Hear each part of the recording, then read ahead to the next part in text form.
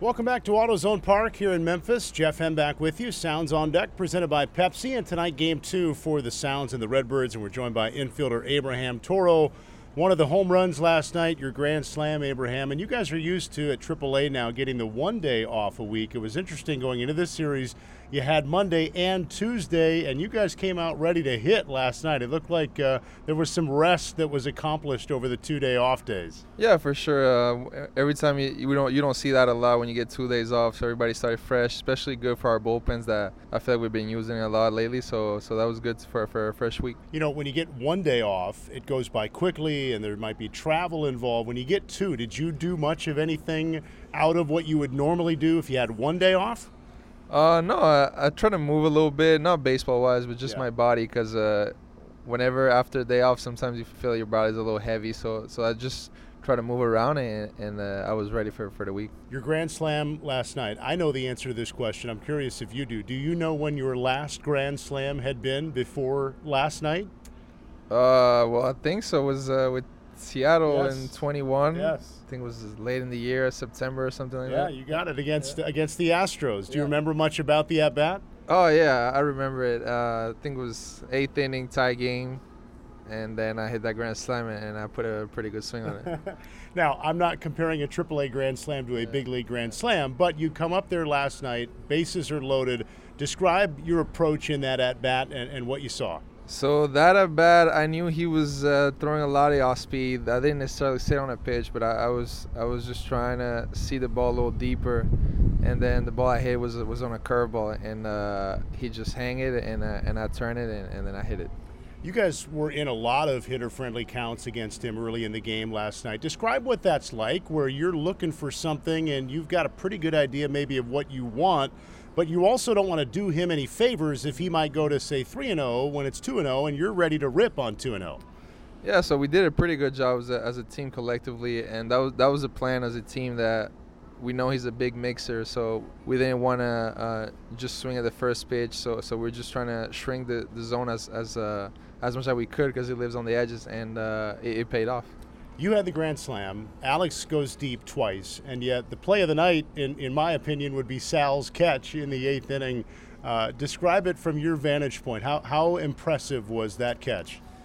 Oh, that was a really, really good play. I mean, I wouldn't say I'm impressed, because Sal, he's, in my opinion, one of the best defender, maybe a future Gold Glove in my opinion. He's the thing he does in center field. It's amazing. So the fact that he did it was cool, but it's for him, it's normal.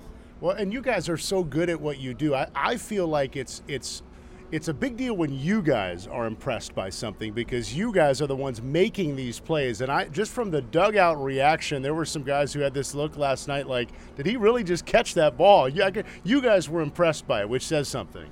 Yeah, well, I remember after the play on the dugout, I asked Sal, hey, was that the best catch you did all year? And he's like, nah, for him, he wasn't even impressed. So that just show you how good he is. You've been back a little bit now from a stint with the Brewers. You were up there for about 2.5 weeks.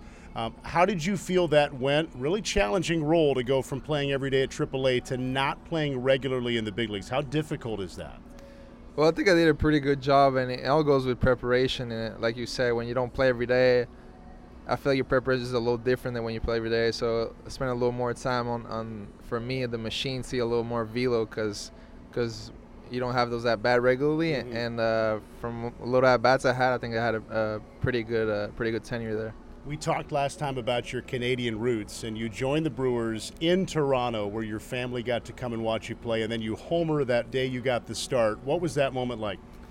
Oh, it was great. You know, my family, every time they see me for some reason, I do really good. So I just, if they would come every game, I think I'll have a really good day every day. So it was fun. They were excited, and especially doing it in front of them, it meant something to me. You mentioned preparation. I mean, I'm not sure fans always realize how hard it is to go up to the big leagues and come off the bench in some of those spots. What do you do to be as ready as you possibly can in those scenarios on a day where maybe you don't start, but you've got a pretty good idea you might get in the game? Well, when you don't start, it's mostly about before the game. you kind of have an idea who you might face in the bullpen. So you trying to look at videos and see what they might do to you against those high leverage relievers. And when it comes to the game, like I said, you stick to your plan, and you just hope it worked. While you were up there, you look around, you got Monasterio nearby, you got Blake Perkins, John Singleton goes up. What was it like to see some Sounds teammates join you up there at the different times? Oh, they were doing really good in AAA, so they deserve the call up. And some like Monasterio, Perkins, they're doing a good job contributing to the team, and that's what we're all here for. We know hopefully everybody goes up and we do a good job. You come back down, you've been through this before. How do you try to handle it mentally and physically, where it's not where you want to be, but you can only, I would imagine, go about your business in a certain way to try to go back up? Yeah, for me, it's about winning the day. If every day you can win a day, in the long term, you're going to have a good year. So I'm focusing on today, and again, it goes with preparation and just taking it one at bat at a time. Appreciate your time. Good luck tonight. Thank you. All right, Abraham Toro, this has been Sounds on Deck presented by Pepsi. Stay tuned. The lineups and first pitch are coming up next.